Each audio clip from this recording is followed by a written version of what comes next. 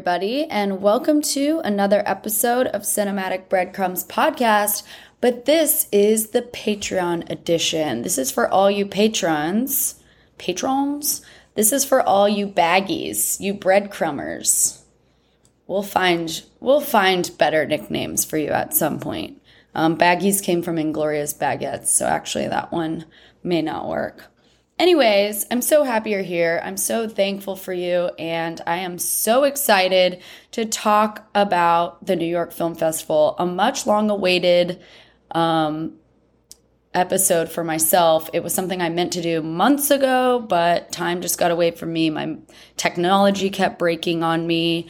The holidays were coming and going, and now it's December. But I still wanted to make sure I got this out to you guys for whoever wanted to hear it before the main Oscar/award season comes full throttle, because there's going to be a lot of new movies out there, a lot of really good movies out there. You're going to be pulled in a million directions trying to see everything. And since I was able to get a head start on some of these at the New York Film Festival, I can offer my 2 cents and guide you to the ones that are worth seeing. Of the ones that I was able to catch, I was only there for 1 week, so I was a little limited and didn't get to see as much as I would normally like to, but we're going to talk about a handful of them today.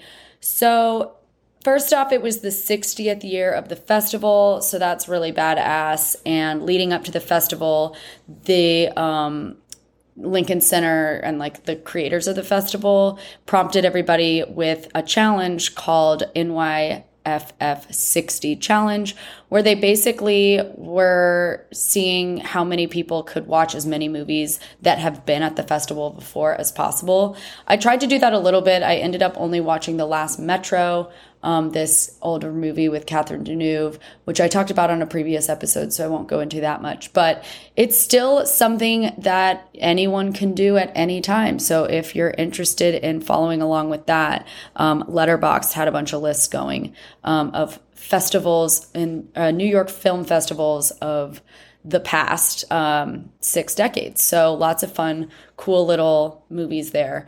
The headliner this year was White Noise. The centerpiece was All the Beauty and the Bloodshed. And closing night was a movie called The Inspection.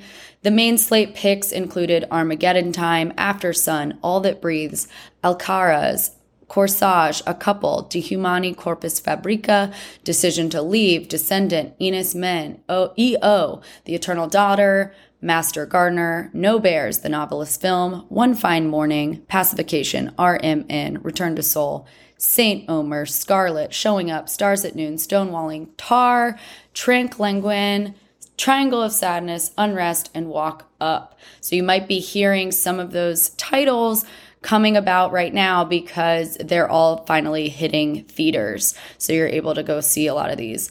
So yeah, a massive selection. But there was also others that weren't included on the main slate that you were still able to see as part of the New York Film Festival with Q&As and everything, including Women Talking, Bones and All, She Said, and so on. Of that selection, the ones that I have seen and therefore will be talking about today are White Noise, Triangle of Sadness, Corsage, Bones and and All the Beauty and the Bloodshed. So without further ado, or further ado, I'm just going to dive in because this is a mini-sode and I don't want to keep you for too long. So starting with White Noise, this was the premiere. This was opening night of the festival, so it was really fun. It was directed by Noah Baumbach. It stars Adam Driver and Greta Gerwig, as well as Don Cheadle and Jodie Turner-Smith. All of them were at the festival. Noah Baumbach gave this wonderful intro where he was talking about basically growing up, going to the New York Film Festival and using this festival as a proper education in film, which obviously ended up being the main passion of his life. So it was cool for him to be back. He'd had screenings at the festival before, but he's never premiered. He's never been the opening night slate film. So definitely really cool. And he kind of even said in the beginning, I intended on adding more jokes to this, but actually this intro is going to be pretty sincere because I'm really moved that I get to be here. It was sweet.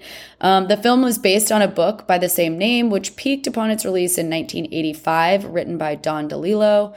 The story follows a college professor, Jack Gladney, and his family in their comfortable suburban life when it is suddenly upended by a nearby chemical leak, which causes this airborne toxic event, which is releasing a noxious black cloud over the region that forces the Gladney family to evacuate.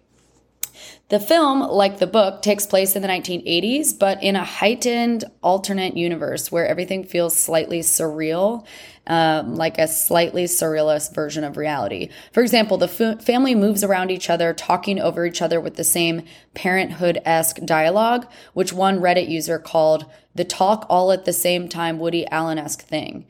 It's fun and chaotic.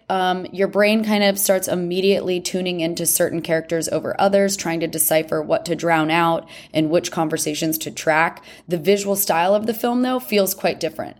It's bordering on the 2012 take on Anna Karenina, where many of the characters' physical movements were actually choreographed to move around one another like a stage play. At one point, it started to feel like a musical, even though no one was singing. Hi all, Elise from the future here. That is unfortunately where this episode ends, but you can head over to the Patreon to get the rest of the episode where I'll continue to talk about White Noise, followed by Triangle of Sadness, Corsage, Bones and All, and All the Beauty and the Bloodshed. So if you're enjoying listening to this and you want to catch the full episode, head to the Patreon, which is just cinematic breadcrumbs at patreon.com. Thanks. Bye.